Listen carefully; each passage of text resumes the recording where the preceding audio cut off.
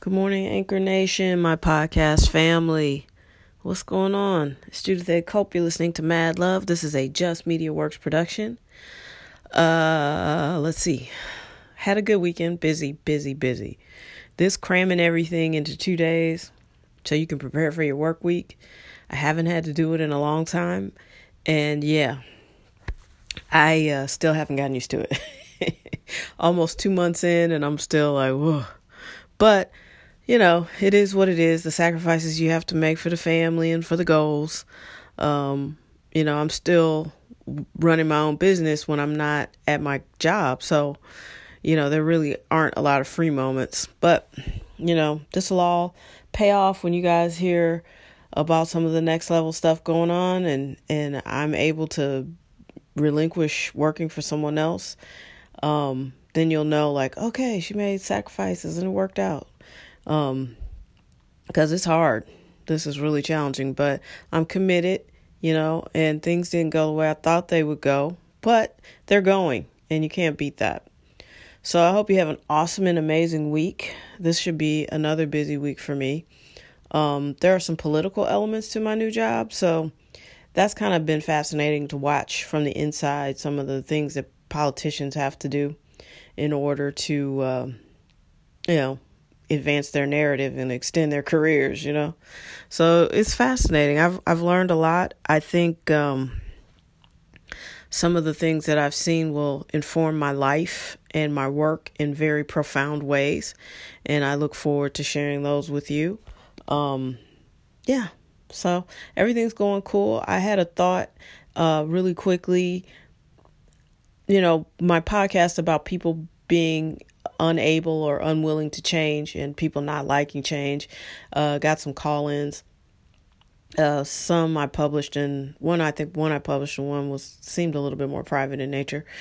Or maybe I published both of them, but in different spaces. It's confusing.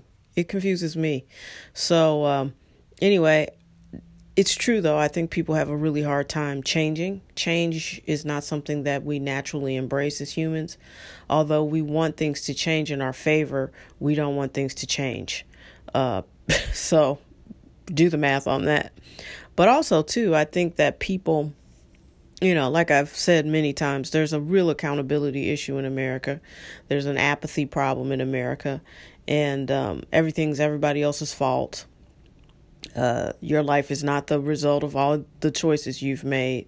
I just feel like somehow, somewhere, we got off track as a country, as a whole, and then you can break it down to individual race-related issues, socioeconomic issues, then just go on down the line. But ultimately, the bigger picture problems are lack of accountability, I think, apathy, and just sort of this entitlement, well, I'm an American and I deserve to have, drive through the hood and look at how many people have cell phones and DirecTV.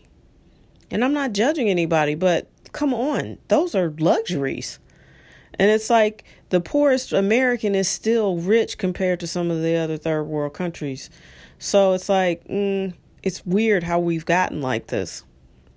Kind of spoiled and a little petulant. And it doesn't help that the president is that way. And he's, been broke, but I guess he has, hoodwinked the world into believing he's always been wealthy. If you're curious about that, you should look up some of the interesting stories. Definitely the one on Netflix called Dirty Money. The Con Man was his episode, and it was excellent. Really well done. Anyway, I wonder how many people's lives are hampered because they don't want to change, or because they're afraid if they change, then that will cost them something or will bring them some sort of pain. And they equate more with the pain than they do the reward. Some people don't see things working out well for them. And that the sheer amount of self-analysis that you have to do and should do in order to have a successful life, I wish they would change the school curriculum and teach some of that, because I know personally it was mission for me, and I've been doing this for the last almost 30 years.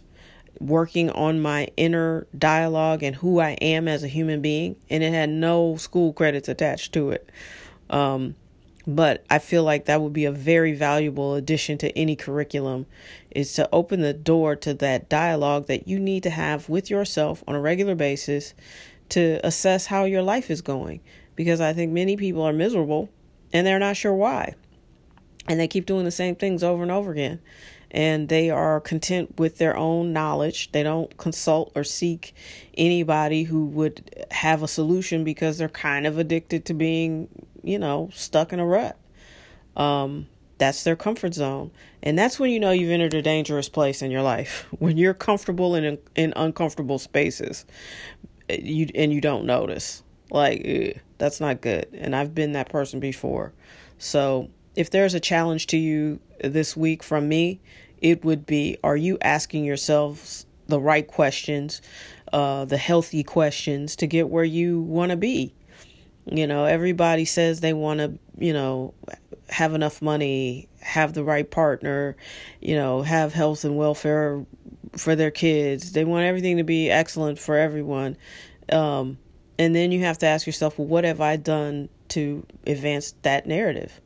And what have I done to not advance that narrative?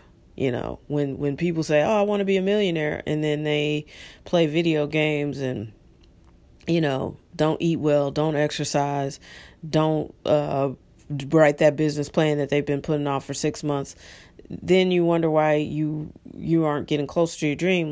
That's not fair. Come on. You got to do better. And you need to hold yourself accountable for doing better. So my challenge to you is, are you living the life you want to live? And if not, what are you doing about it?